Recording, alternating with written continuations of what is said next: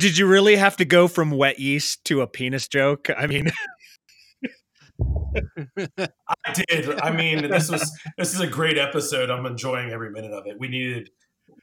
I'm sure my wife will listen to this and she'll just be proud of me that I didn't use the word moist.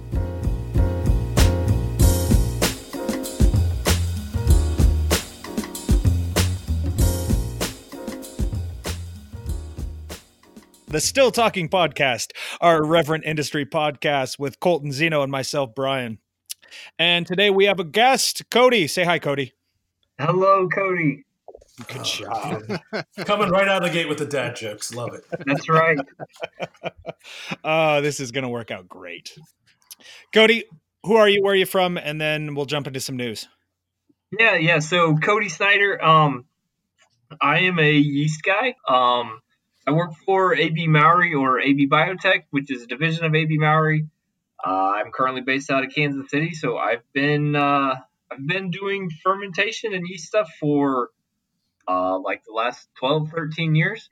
But it's I have a weird industry crossover where I've come from fuel ethanol. So been the last year in beverage and learning my way around and meeting you guys and having a good time. So outstanding. Awesome. Well, we're glad to have you, and it's really nice that I kind of met Cody when I worked for Cream Fun Factory or whatever. Wait, I can just call it Bean Suntory now. So. But so it was nice that he's now had the opportunity to see me in both my worlds. So really glad to have you on, Cody. Yeah. No, I think this will be fun. I think I don't know. It's I come from a different background, I think, than a lot of distillers do. So having this conversation, I'm looking forward to. Cool. We'll be sure to disappoint. That is our nature. All right. I'll give you guys some quick news and information. Good news. Apparently, America has made up with Canada and Mexico to lift retaliatory tariffs on American whiskey. So good news on that. That's right. I was actually hoping you would bring that up. I did. So yeah, Colton, what have you heard about that? What are your thoughts? I was hoping you were going to talk about it on this and teach our listener who apparently has it together enough to export his or her whiskey into Canada and Mexico, but doesn't have it together enough to learn the news before our 2-week late right intro to it. Hey, Colton, I need you to shut up with all of your logic. And I mean, come on, demographics, that's not something we're worried about with this podcast. Although it is worth noting that even though these retaliatory tariffs are no longer an issue, we do essentially still have, I believe, a 25% tariff on American whiskey in the European Union. So that has not been resolved yet, to my understanding. And in fact, I believe that Spain is one of the largest importers of bourbon. I did not know that at all. I think that you're making that up. That sounds like a bit of convention. I'm actually still not entirely convinced Spain is a real country. So, I want numbers on this, Brian. Come with numbers. Right. How does this really impact us? Yeah, I have no idea, actually. Mexico and Canada are definitely markets that we sell to, though. But no, I know the biggest growing markets are definitely Asian markets. China, India, as well as the European Union is it's been growing a lot over the last 10 years. So that's one it's potentially still a pretty big hurdle. Hey, I've been drinking bourbon cream like every night. I just want to throw that out there. That makes me so happy. It's so good. It's like a Frosty. I'm like drinking an alcoholic Frosty. I want you to go back and listen to a few episodes ago, like maybe the first couple, and hear yourself talk about bourbon cream as opposed to now. You were basically a pod person. Listen, we all know that I'm not going to do that. Yeah. Cody, are you pro or con bourbon cream? I am pro alcohol. Good answer. It depends on the night, but yeah, it's right now it's heavy bourbon. Good man. You were right, Brian. I was wrong. Is that what you wanted? I just wanted to hear that part, so that can be part of a shirt series now for the Still Talking podcast. Brian was right. Zeno was wrong. Also, bourbon cream motherfucker. Yeah, new intro. And I can't say that I actually like bourbon cream. I like a bourbon cream. Touche. I will give you that. Yeah. Most of my experiences with that same bourbon cream. So, all right. So, moving from international news, I'll go into some of the state updates. We're getting ready to put out the summer issue of Artisan Spirit magazine, which is Zeno's favorite publication in the entire world. Oh, I thought you were going to say his favorite issue. He's always about the summer one. Yeah, the one that he's never seen yet. But we've got some new guild updates, so I figured I'd skim a couple that were interesting. A lot of lobbying information, obviously. Maryland has seen some success. They've gotten about 2/3 of their proposed bills passed and are awaiting the governor's signatures. One of them involves revisions to the current offsite permit allowance for distillers. It basically allows them unlimited farmers markets and more offsite events, 34 total, up from only 6 per year previously. So that's pretty significant for them. Unlimited farmers markets. I know that seems like such a small thing, but there's a lot of states that can either do no farmers markets or they're limited to just like a couple a year. You know, Cody, you can say those jokes online. That was actually pretty funny. Well, you jumped right past it, and it's moved on, and I'm like, well, shit, I can't let this one go, so I'm gonna just have to text it to you. No, it's just it's a stream of consciousness on this podcast. So if you guys didn't see his note, he said, "Is the summer issue a swimsuit issue?" Dude, Cody, seriously, we have been angling for a while now to do like a centerfold issue where it's like big hairy distiller. Zeno's not the centerfold, is he? Oh, that's what I'm angling for. Is like Zeno in front of a still with nothing but like a mop. It's going to be real graphic. I have no shame. I will totally do I know that. it'll be great. I'm really excited. All right, New Mexico has they're celebrating a legislative victory. They passed an important legislation resulting in a state excise tax reduction of 80% for small producers, similar to the FET reduction on the federal level. So that's pretty damn fantastic for them. Yeah, 80%. Yeah. So what does that basically mean? That brings it in line with wine and beer. Okay. So yeah. So that's pretty great. That's awesome. Yeah, that's a huge deal. And actually, I believe, I think it was either, actually, no, I think I'm going to lie. I think it was either New Mexico or another state that was actually looking at an excise tax increase that almost went through. So they kind of lucked out there. I believe it was New Mexico that had that last year. So do you think that all of this legislation going through is going to support or hurt the federal excise tax? Yeah, right. We got to talk about it, or else Mark is going to kill me in my sleep. Right, absolutely. Mark will send us some very strongly worded letters. In all seriousness, though, like there's all these things popping up on the state level, right?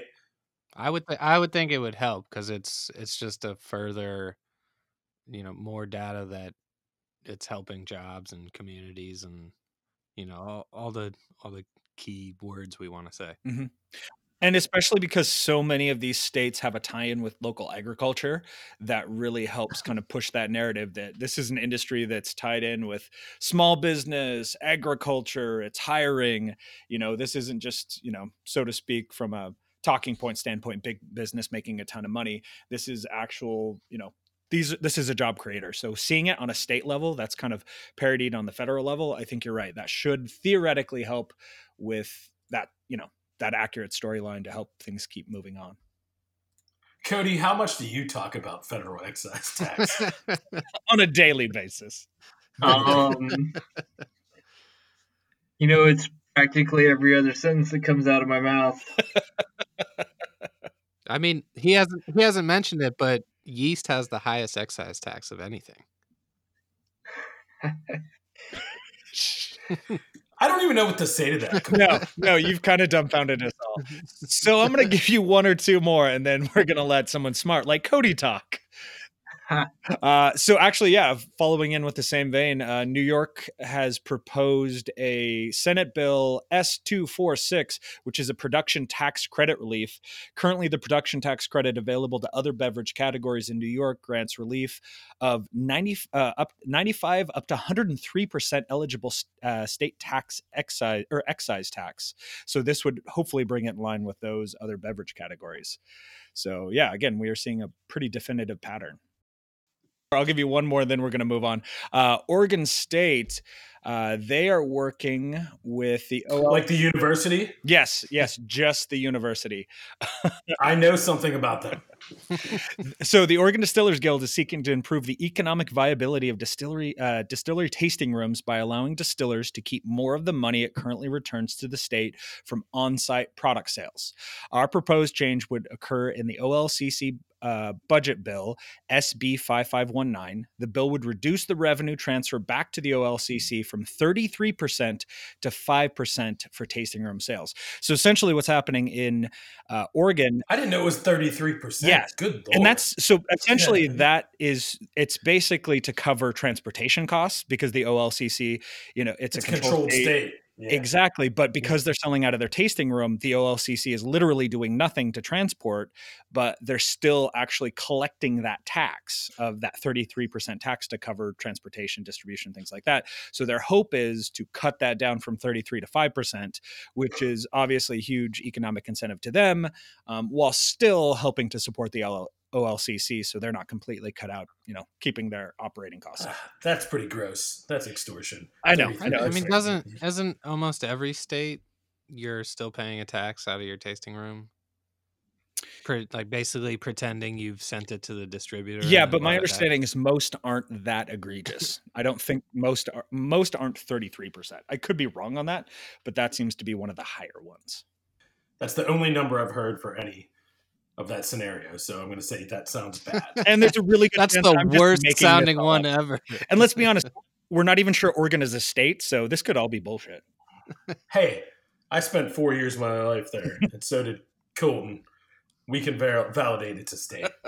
Yeah, it exists. It exists. Yeah. All right, that is your news and information. You were very welcome. Thank you.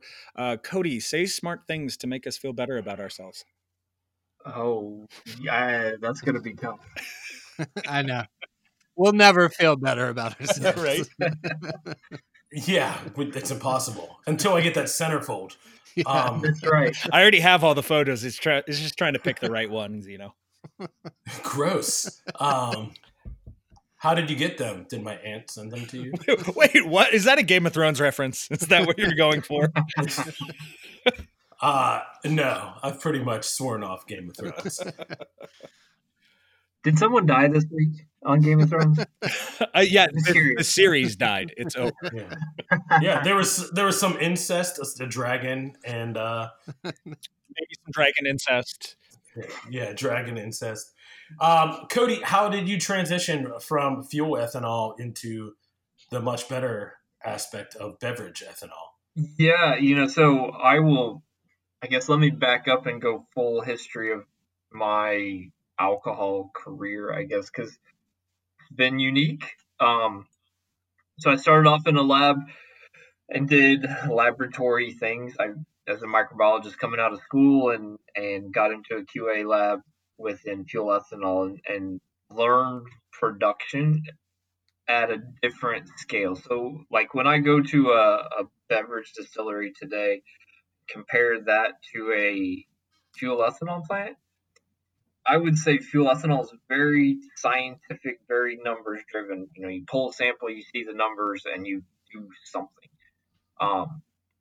Go into a beverage facility, and there's a lot more art to it. So, as I look into my career, is all the science-based laboratory, understanding the process, and then went on to really specializing in fermentation through yeast companies and enzyme companies, and also did some production. So the dream is I was in fuel ethanol and watching the markets and being parts of facilities that got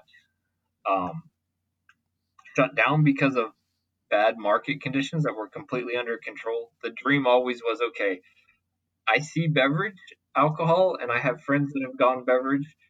I want to know what's going on that side. Plus, it's just more fun.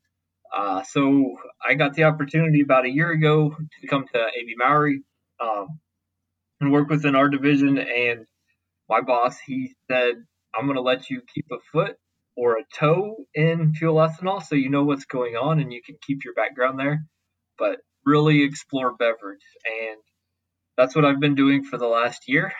And I think it's so interesting to compare the two industries. So especially the way the beverage industry moves and makes decisions versus fuel ethanol. It's two completely different atmospheres, but doing the same basic thing. So what do you think that the beverage guys are doing completely wrong? Oh, completely wrong. Well, have you heard their podcasts? It's also that art thing that he was saying. Yeah. The art, the lack of data. Yeah. It's amazing. I don't think there's anything wrong per se, but I think it's two different directions. Jason, when you worked at, I'm going to go on your background here a little bit. At previous organization, you had an HPLC, and you probably measured sugar profiles and fermentation very regularly, or is that false? I think he signed an NDA on about just about Or every can you say that? thing that they did. I mean, No, we did not do that. Okay, I say that's a general process question, so I wouldn't think that would. No. I don't. I can say that. I mean, not. No, that's not really. Occasionally, that would be done, but we would do more enzyme chemistry. It was more for still loss out of the bottom of the still.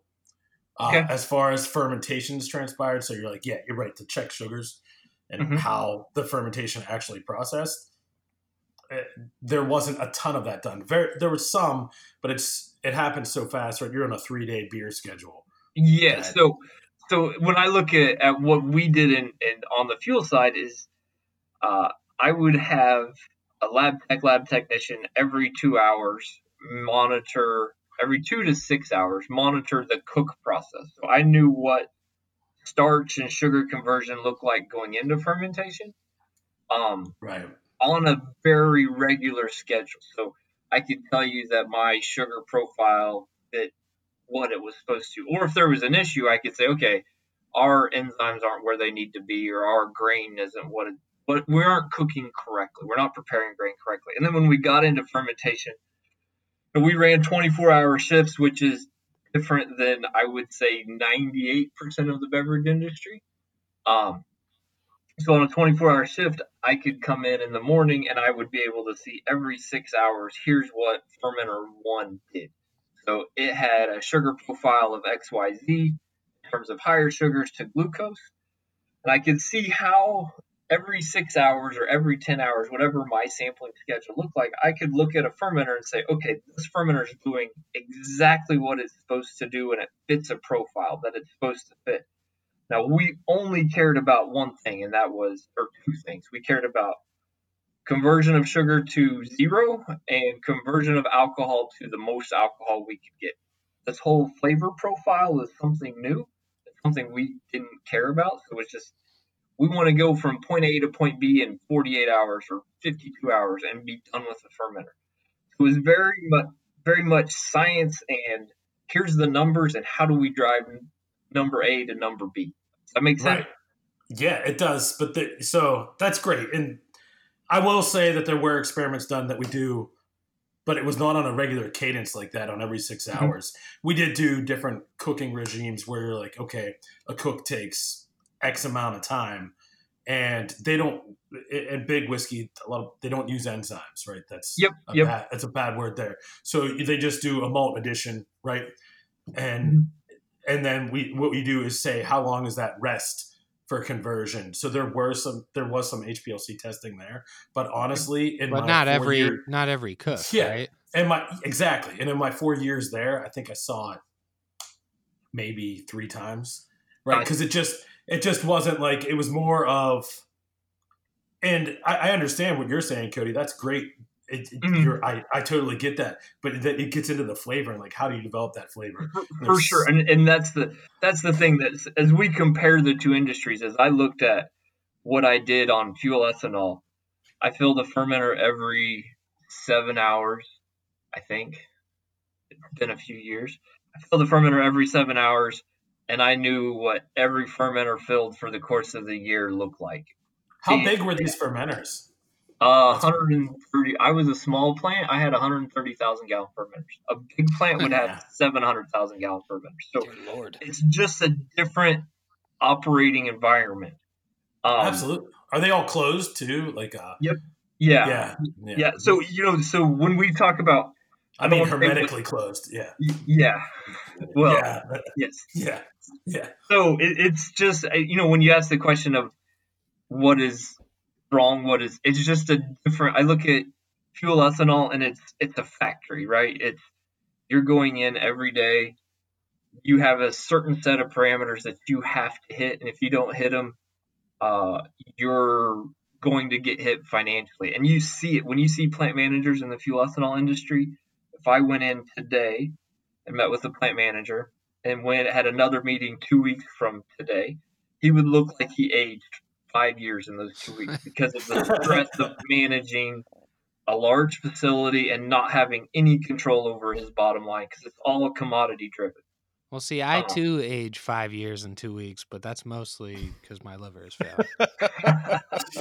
We're not supposed to laugh at that, but it's really unfortunately accurate. He's super jaundiced. Yeah. So then when I compare, then you take the compare and contrast. You have this factory that is very much we're producing a widget, to the beverage industry, and you look at it and say, okay, I have to produce something that is going to fit my palate, because if I don't like what I'm producing, then I'm not going to produce it. And B is going to fit a palate that someone else is going to drink such that I can sell it. And there's facilities that I go into. Notice I don't use the word plant when I talk about distilleries that are making beverages. Facilities or distilleries I go into, and it is just it's a different mindset, a different timeline, very different decision-making process because it's more laid back, I would say. And every decision that is made is not based on yield. It's based on, okay, if I add XYZ ingredient, I have to make sure that that's a palatable product that will be a sellable product. And it's all about the flavor componentry. So I don't want to say there's anything right or wrong about both industries, but I guess if I were to take my history in the last year in beverage and my 13 years and 12 years in fuel, I wish we could find the perfect marriage between the two to have this science-based driven ideology of what a fermenter should look like. And then knowing that science-based ideology, how do we drive that to the art side of, here's the flavor profile we should get. So you're saying you want to make fuel taste better? Yeah, science. I think that there is a middle ground though too, and it's like, Cody, if you would have came to me 2 years ago, which I don't know, so I guess we met a year ago, whatever, less than that. But like, if you would have came to me and you're like, oh yeah, it's not all about yield, I would have been like, you know what, fuck you, Cody. No, 2 years ago, I would have been like, hey, bro, it's all about yield. And what are you doing, man? You love all the sugar on the table. And I'm like, yeah, it's a lot of profile. It's definitely a lot of profile and respecting certain things that we did traditionally to kind of maintain that profile. But at the same time, there's still, the industry standard for big whiskey is 5.25 proof gallons per bushel, right? So it's like, I don't know what it is in fuel ethanol. 3 gallons per bushel, 200 proof. Okay. But, I think there is a middle ground there where, I'm not gonna run HPLC on every mash. No. They're doing 16 mashes a shift an 8-hour shift, roughly.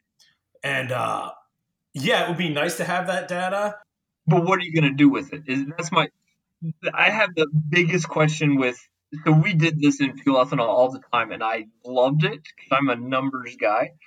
But at the same time, I would go days of the same numbers being generated, and I'm wasting I don't want to say wasting a person's time, but they did the same test, they got the same results. Great, we're doing exactly what we need to do.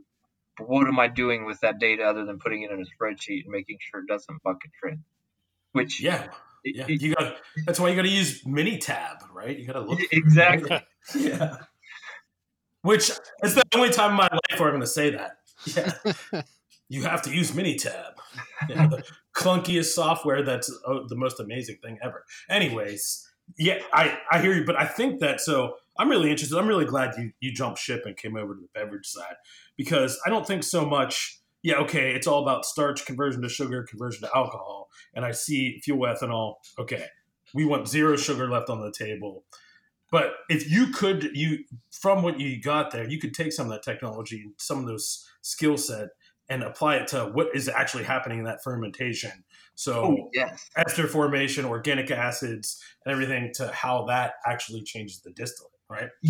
Well, here's a perfect example that I hope someone plays with, because I think there's a lot that can take place here. So the company I worked for before coming to AB Biotech was a grain/enzyme company. We had a alpha amylase that was genetically engineered into our corn. So a distiller would buy, or an alcohol plant, we'll just call it distiller, would buy a portion of their grain, would have this specialty enzyme in it, and put it in. Now, this enzyme had a different, like malt, right? And as you guys learn grain profiles, you know that certain grains break down starch at certain temperatures, and certain enzymes and malt has different activity levels of how things work, right? Hopefully that makes all sense. Anyway, our enzyme was hot. It liked these super hot temperatures. Well, I learned through this whole profile that the more you drive grain on a gelatinization curve, the better breakdown of starch you get. But I also think about this on a flavor profile as well. So if you, and this is strictly cook, right? So not getting into the fermentation aspect or the distillation aspect and all of that. But if you really drive grain to do different things by going hotter, really taking advantage of enzymes, or even coming down such that your enzymes may or may not have the activity level that they could have at certain temperatures, but really playing cook games, can that drive flavor profiles that are unique, and give you better yield or less yield? But really, there's so many, I call it games, so many games that can be played in the setup of fermentation solely through temperature or pH that will drive not everything, but will drive a lot of the direction you want to go in your facility. Wait, so this corn, it had the enzymes, but it didn't need to be malted or anything? You could just throw it in with the rest of it and cook it as Yes, normal? it was a interesting product. So no malting took place. The genetically modified corn had an alpha enzyme, alpha That's amylase that awesome. we genetically inserted into it. I mean, here's the thing: when you guys look at fuel ethanol and ingredient additions, fuel ethanol has different yeast strains now that are genetically enhanced to do all sorts of crazy different things, such as glycerol reduction and higher yields and secrete enzymes. Corn has gone down that path too in fuel ethanol. So there's a technology gradient that's there. So when you step back and ask that question again, yeah, we had a corn that required zero malting. It just came off the field, ground it through your hammer mill or your roller mill, put it in slurry or your cook process, and the enzyme was activated once you got above a certain temperature. And then it followed typical enzyme curves. Which is pretty similar to, like, I mean, because you have to gelatinize your corn anyways, Yeah. right? So it's almost like it's evolved that way. Even though it's genetically modified, so evolved is kind of counterintuitive to saying that, right? But right? Yeah, but I mean, that's pretty clever. That's pretty neat. And I like it. You say glycerol reduction, and glycerol is part of the metabolic pathway for lactobacillus. It's like you could reduce some of those organic acids. It'd be really neat to play with those kind of things. Now we're sitting in a fucking virtual micro lab that everyone is totally bored with.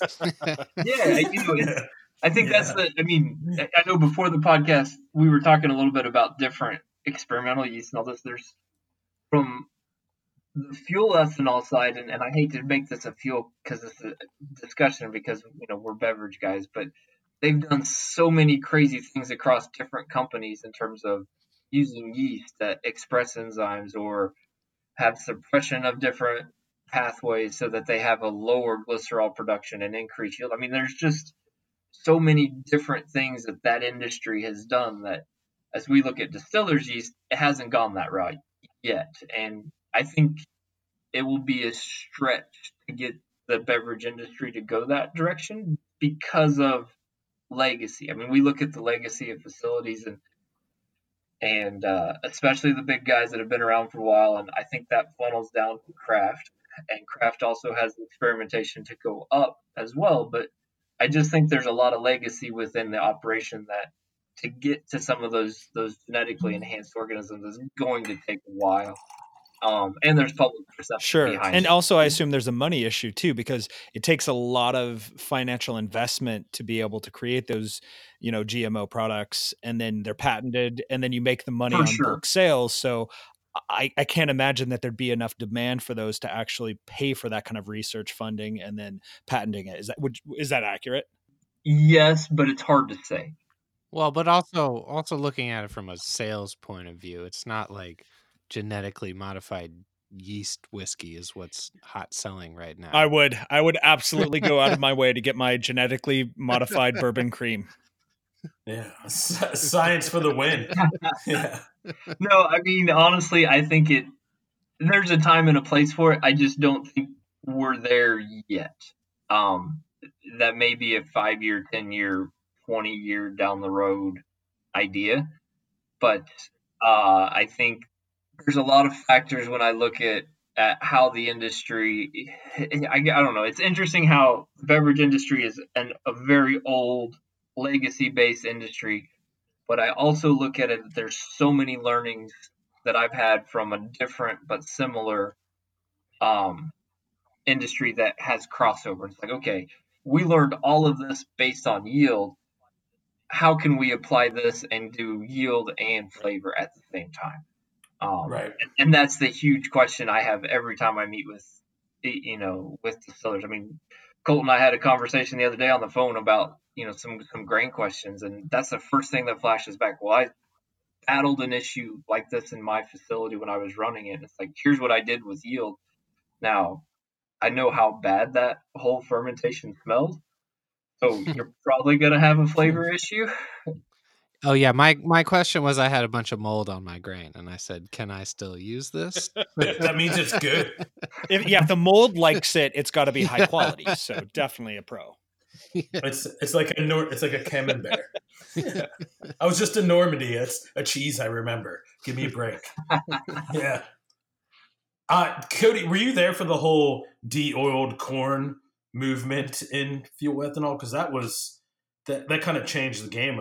There's two ways that guys got rid of oil in the industry. Is they either did it in the front end and removed it before fermentation, or they did it in the back end where it went through fermentation and you did it with your distiller's grain. Well, guys who removed too much oil in the front end had significant foaming problems.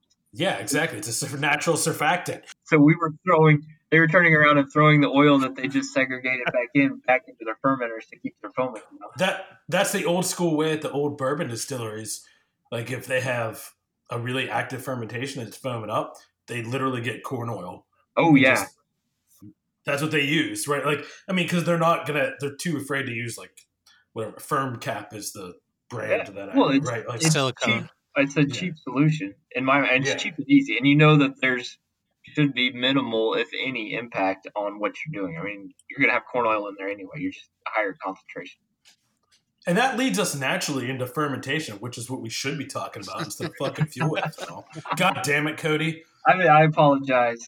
Yeah, no, that's all right. It's super interesting. I think that, I mean, I'm not going to speak for Colton, but at the same time, I am, is that there's a lot that we can learn from the fuel ethanol.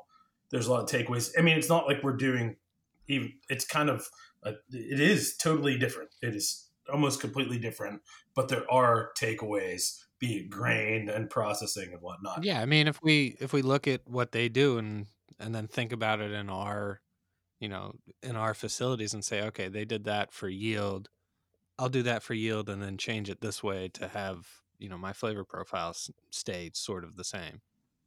Here's the takeaway that I would give you guys on that going into fermentation.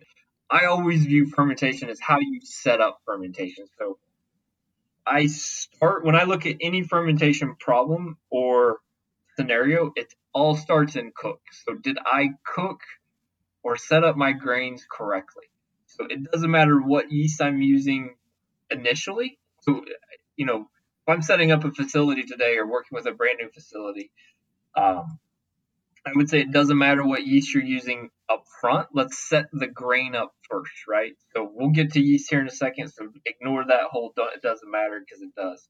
But first and foremost, set your grain up, because if you don't have starch conversion, or if you don't put a sugar scenario that's favorable for what you're trying to accomplish, then why use the most specialized yeast or the best yeast or that gives you a certain flavor profile, because you didn't put it in a good environment to begin with. Does that make sense? So everything in my mind starts with that whole cook scenario. Yeah, it makes sense. So like, do you guys, so does AB Mauri, do you guys do lab-based fermentations? And like, what are you looking for? Are you looking for, attenuation, ester formation? Like, do you do fermentations at a lab scale and say, we're going to, run analytical equipment to measure this? We have, so we've done a number of different things. I did a talk at ACSA where we compared two of our yeast strains where it really was a complete fermentation. We're looking at alcohol production, sugar consumption, and ester profiles, and was able to draw the nice little spider charts that you see on that side. So AB Mauri, we just built a new or expanded our labs here in St. Louis. And we're working on getting some more equipment and more people and doing some work on that side to be better suited to handle the industry, or all of the industries that we serve, which is beer, wine, distilled spirits, nutrition. So there's a large sector of non-baking specialty yeast that we handle, but we do what you're saying. We have the ability through our labs globally to take a look at those things. But first and foremost, as I look at them, it all depends on what you're wanting. So for example, if Colton came up to me and said, Cody, we're having this problem and I'm getting XYZ ester profile and I don't like it. You're like, don't let your grain mold, you fucking idiot. That's usually first and foremost, that would be the thing I would tell him, say, hey, get rid of this shit. We'll move forward with something else. I thought I was supposed to water it down every day. Moist. Keep it fresh. That's it. Just open up your silo and spray it down. And making sure it's good and hot. And hot and warm is the best. 102 degrees, 87% moisture, Gross. you're good. But anyway, if that's the scenario, we would have to take a look and say, okay, we need to do this and see where the ester profile comes out, or where your flavor profile comes out at a GC level, and then see what we can do. And then there's an array of things you take a look at, like, does changing yeast make sense? Does changing a grain profile? Again, everything comes back to the goal of the facility, which at ACSA, that was my number one point that I brought up. I hope anyone who sat through my ACSA talk learned that, is have a goal going into fermentation as opposed to just throwing ingredients into a pot and seeing what happens. Yeah, but that's kind of tough. So if you make your web chart and everything, and you're like, okay, it's this profile. That's under your very specific lab conditions. Yes, and that will change. That's the thing, is the spider chart. We have spider charts on two of our yeasts, which look really pretty. But the caveat is that is 100% controlled, and when you throw it into your process, it's not going to be that way. But it does give you an idea of what could happen. Because most yeast are, I would say this, most yeast are going to, under certain conditions, give you the preferred flavor profile of that yeast. And I say preferred of that yeast, it means they're going to metabolize a certain way, and based on the conditions you give it, it's going to generally spit out a certain organic profile. Well, are your labs designed more off of the way a craft distillery would do it, or the way a fuel ethanol plant would do it? Like you mentioned fermentation, or sorry, fermenter shape. and probably the amount of DO. So you could model anything. I would say the real difference would just be down to the level of data we would generate versus the level of data a craft distiller would generate. And it goes back to like what we were saying when we started off. So I would, under a 1 or 2 or 3 fermenter trial in a lab to understand a problem, probably pull or address a question, probably get tons of samples on this to show you what your fermentation looks like and how. I mean, we've seen experiments where you can generate ester profiles over time. So again, you go back to every 6, 12, 18, 24 hours, you may be able to show what that ester profile looks like over fermentation. Now, are you going to do anything with that? It's debatable, but in my generating data for you, I would show you that to say, okay, is there anything we can do with this? And the question always is, I don't know what I can do with that. Is the unfortunate part. Yeah, you get our hopes up, and then you just fucking comes rumbling down. Cool! It tastes like orange Starburst. At this point, I can't use that. Yeah, I mean that's the thing about all of. I mean, usually when you go into an experiment or a question like that, we're going to generate as much data as you can, and then when I give it to you, you're going to be like, man, this is phenomenal data. I really love it, but it's useless. I can't do anything. Doesn't mean anything. I can't do anything with the 98% of the data that I gave you, but I can touch that 2% at the end. But you learn a lot from it. Oh, for sure. I mean, yeah, it's fun to look at, right? So dry yeast, cream yeast, or like a lot of, I know a lot of old school Scottish distilleries and a lot of American big whiskey distilleries do what they call bubbing, right? Where they make their own mother yeast and keep that propagated. So which one? Dry, cream, or bubbing? Or if you have another option, I'm all ears. Well, I'm sure that the yeast salesman is going to say bubbing for sure. Yes, that's my favorite. Yeah, absolutely, yeah. Like, don't buy any yeast off of me. Yeah. Use your own. I actually prefer that you guys swab your shoe. Yeah, I prefer spitting in fermenters, to be honest. I mean, use your natural. No, so I actually have this conversation a lot.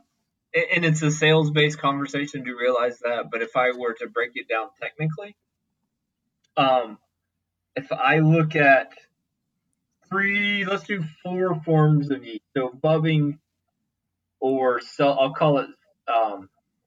Yeah, we'll go with bubbing.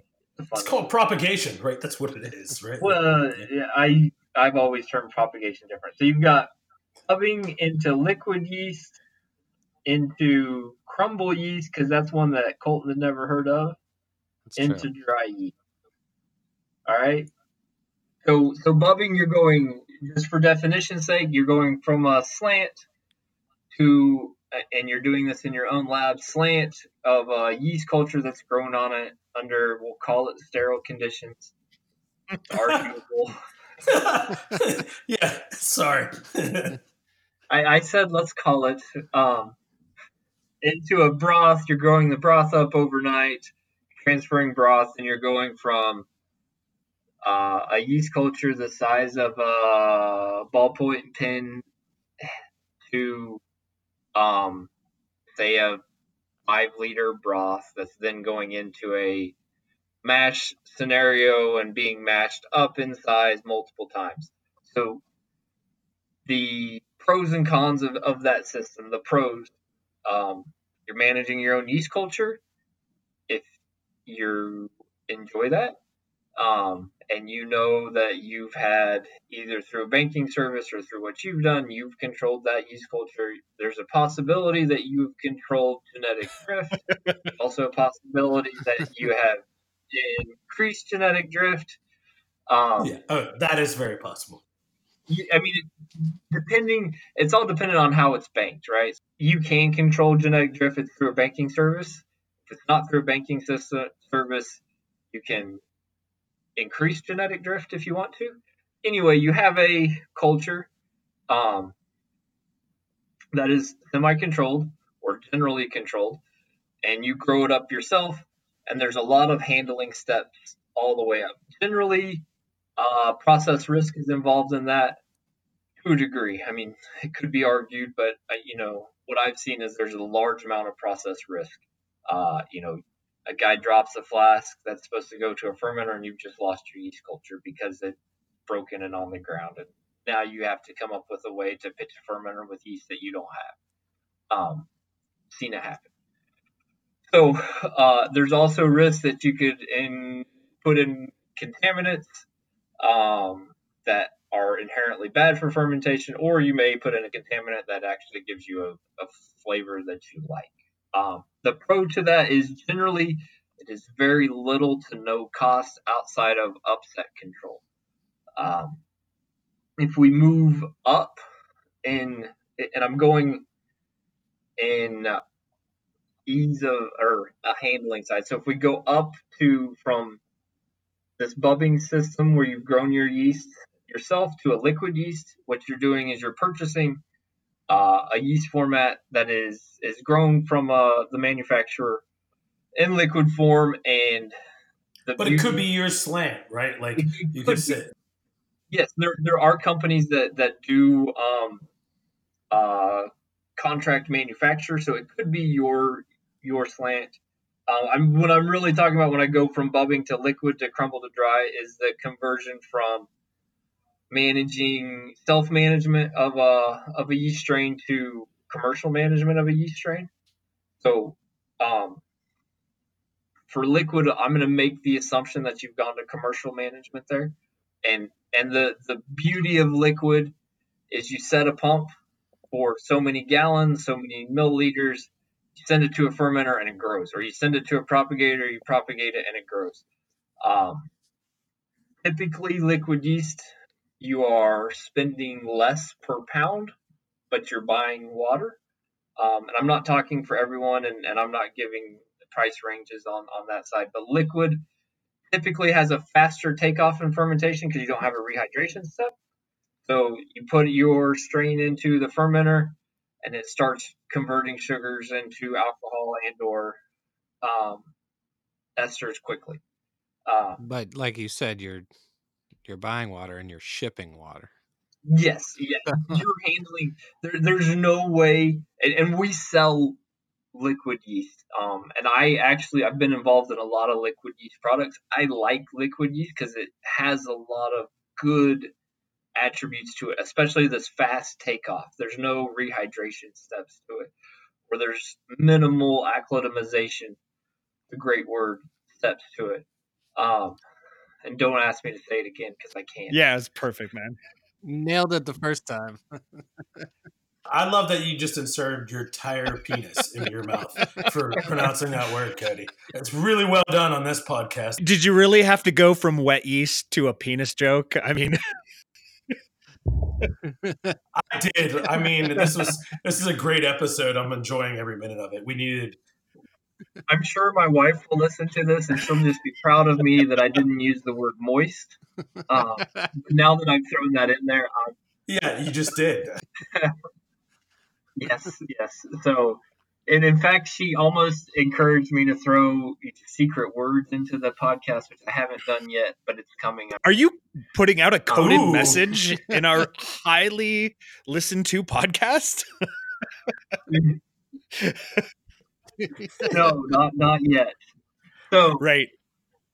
You've just doubled our listener volume. This is incredible. Guys, this has been best podcast ever. We might have to just change it to listeners. No, shut your goddamn mouth. the downside, so again, back to pros and cons to liquid yeast. The big con, or two big cons to liquid yeast. A, you're purchasing water, which isn't necessarily, if you understand that and realize what's going on there, it's an easy workaround. The other downside is shelf life. You have to refrigerate it, and depending on how your yeast was made, your shelf life is going to be very short, like 2 weeks short. Or I'll just leave it at that. It could be a little bit longer with special additives, but really you're talking a very shortened shelf life. I mean, you could have a very cold fridge to extend that too. And this science hour has been brought to you by God Colton Wines. damn it. So then you're going to get up in terms of yeast, the next two. Well, and let me actually add this to the liquid yeast. We, AB Mauri, AB Biotech, we sell a lot of liquid yeast to distilleries overseas. That is actually, and it's a goal of ours in the U.S. As we It's look, tankers, right? You bring in tankers. Like, yes. how do you package it? Right. That's what I'm curious about. So they're using large volumes. I mean, it's a larger volume scenario. We would have like a completely automated system over there that has 2 tanks, refrigerated tanks, think glycol type unit. You bring a tanker in, you unload the tanker. There's a level indicator in the vessel that has the yeast in it. So when it gets to a critical level, it knows to reorder, and we actually have automated reordering systems. And like a boiler or other system in your plant, there's a PLC that I can say send 6 gallons of liquid yeast to a fermenter, and it sends 6 gallons, does a quick flush of the line, can clean the line with some CIP solution, and it's done. I mean, it's really as automated and push button as possible. But you're talking, you bring a tanker in, you dump it into a vessel that's refrigerated, and it's all held there, and you're turning over tankers very quickly just based on usage there. But that's our Scotland side. In the States, we don't have a liquid unit yet. We'd like to get there, but it's a matter. Yet. I'm working on it. Come on, Cody. I said yet. From a fermentation standpoint, why is it worth it for them to reorder liquid yeast all the time? You're saying it takes off faster. Yep. But if they just have it sitting there in their tanker all the time, it seems like they might be able to, with proper scheduling, just handle dry yeast and see the same results. So with dry yeast, there's this long. I'm going to say long. There's this process that you do every day that you don't even think about called rehydration. And even if you're dry pitching, I don't do that shit, Cody. Fuck you. Even if you're dry pitching into a fermenter, you're still doing this process called rehydration, where your yeast have to become reanimated. I should know this and be able to spout a number off to you right now, but I can't. But if you look at a rehydration curve, let's say, again, this is the number that I should know, but it's not coming to me. Let's say it takes an hour for yeast to get fully rehydrated and activated to the culture that it's in and start converting sugars. Now, it's probably not that long. Again, I'm spitballing a little bit here. Now, you throw a liquid yeast in that environment, it's already rehydrated, and within, say, 15 to 20 minutes, you've got sugar consumption. You've effectively eliminated 45 minutes. Now, 45 minutes doesn't sound like a lot, but 45 minutes is going to add up over time, and it's going to change the way your fermentation kinetics play out over time. So it gives you a better fermentation. One thing I learned a long time ago is I don't like having fermenters sit full of mash without yeast in it, because it gives an opportunity for too much bacteria. I'm not going to say bacteria is a bad thing, but too much bacteria. So by having a faster yeast culture, it can actually help you in that competition game to not have too much lactic acid. So it's not a weird Scottish heritage thing? No, I believe, if I go back in history, and I can talk to my rep over there. Actually, I'll talk to him either tomorrow or Thursday. It was a conversion. So it started with dry. If we look at what we're selling there, it started with dry, and over time we went down a liquid path. So it's not the format. I don't want to say it doesn't matter, but it's a conversion of format that didn't play into ease of operation versus and handling versus having to deal with dry. I got to say this. And Colton, correct me if I'm wrong, but I would say I think a lot of distillers that we know in the craft sector use dry yeast, right? Yeah, Mhm. I think the majority. So, yeah, I would say the majority of them do. So, what is the best way to pitch dry yeast, in your opinion, Cody? Wait. Should you and I both say how we do it and then see how wrong we are? Well, we already know how Colton does it. He pre-moistens all his grain, gets a light mold on it. No. Yeah. He molds his yeast. Yeah. Yeah. He molds his yeast, throws an onion in, and then the rest is magic. Didn't I see you had like large vats of yogurt? You stuck your Probiotics, yeast in? baby. Got to keep that gut biome fresh. This is one of the hardest questions that I have. It's debated all the time, right? Oh, for sure. I view all yeast pitching, and it's only because I come from I worked in an operational background. I want everything as operator friendly as possible to eliminate risk. There's two methods that I look at, especially on the craft side of handling dry yeast. One is rehydration, and every yeast company has a rehydration protocol. And if you read every company's rehydration protocol, it's very simple and it's basically the same. Yeah, I don't know. I religiously follow Lallemand. I'm just saying. And I would guarantee you that the one that I gave you would be 99.9% the same. It would just have a different letterhead, I'm sure. That said, I think you take rehydration and then you take dry pitching, right? Rehydration takes steps. Not that these steps are that hard, but I also know that not every operational crew is consistent, and I'm trying to be nice. Oh shit! Are you gonna recommend dry pitching right now? No, I'm not. I'm gonna say you do whatever works best for your facility and allows you to eliminate risk.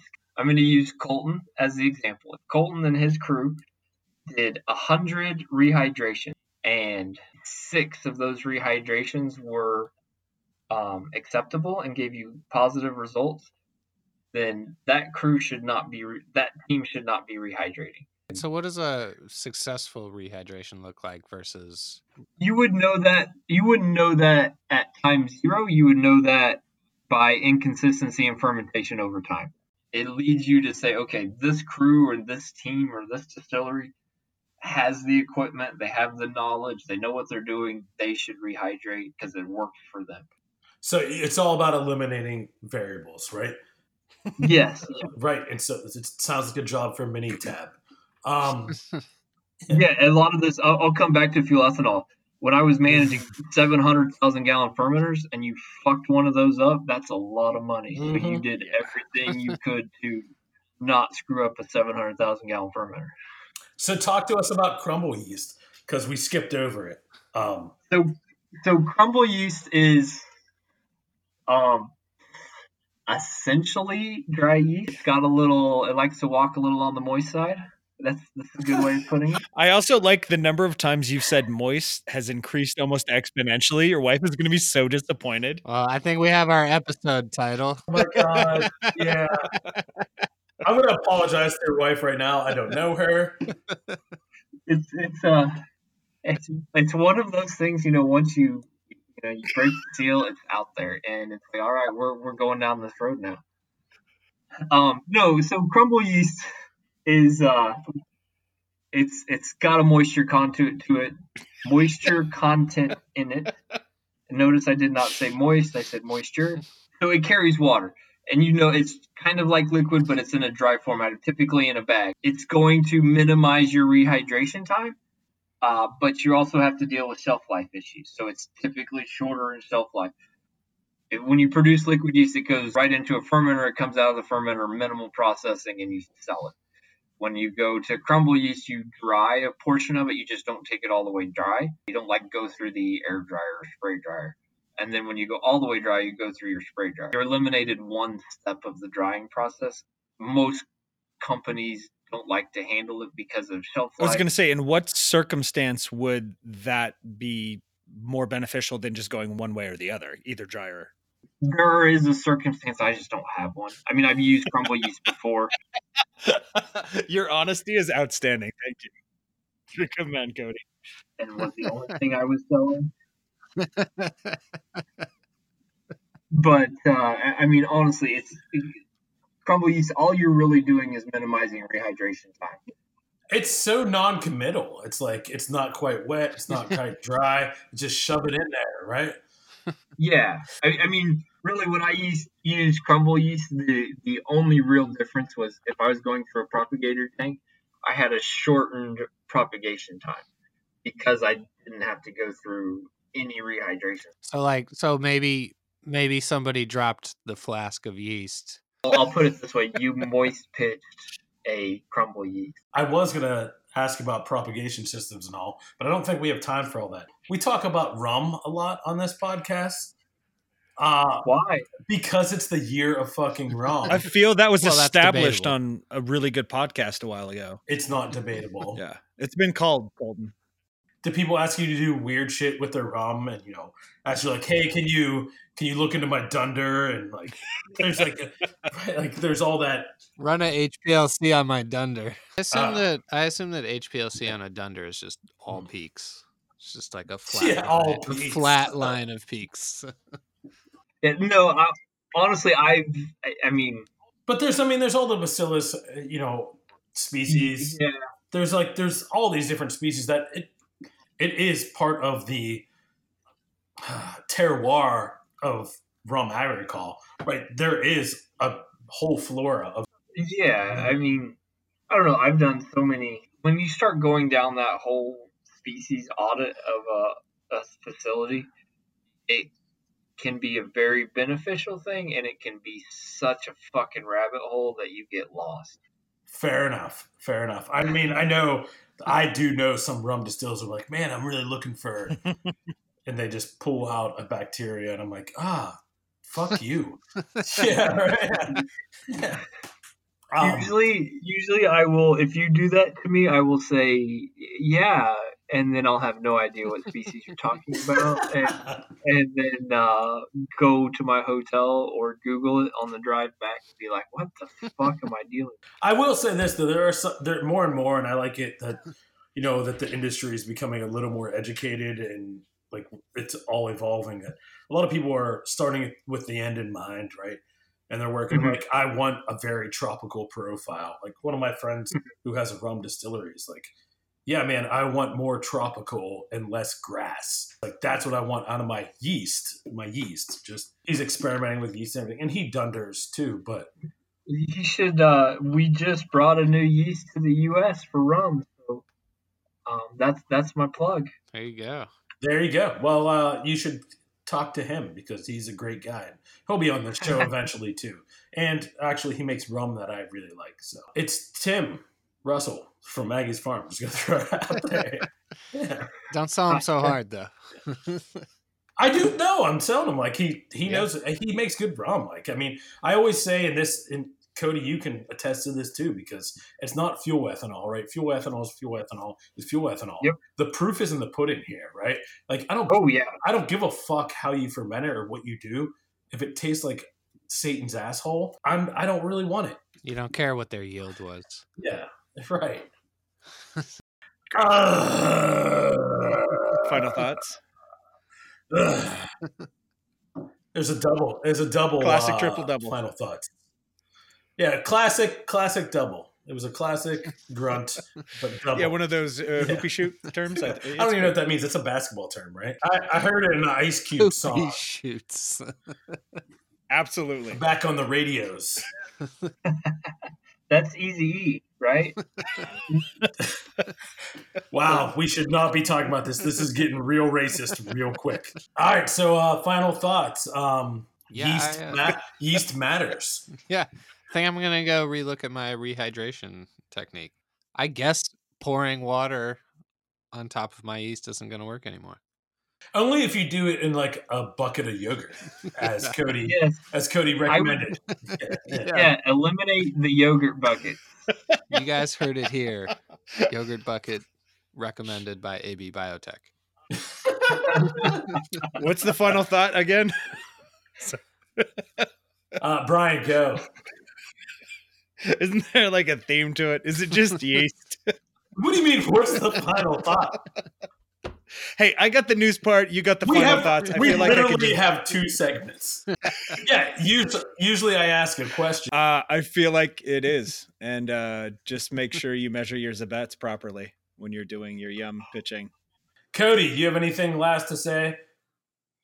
No. Hey guys, I appreciate the time. It's been fun. Hey, we appreciate it. I don't feel like any of us did final thoughts. I think we just said final thoughts. We talked some more, and then we were done. Which I actually felt pretty good about that. We'll have really good final thoughts next time.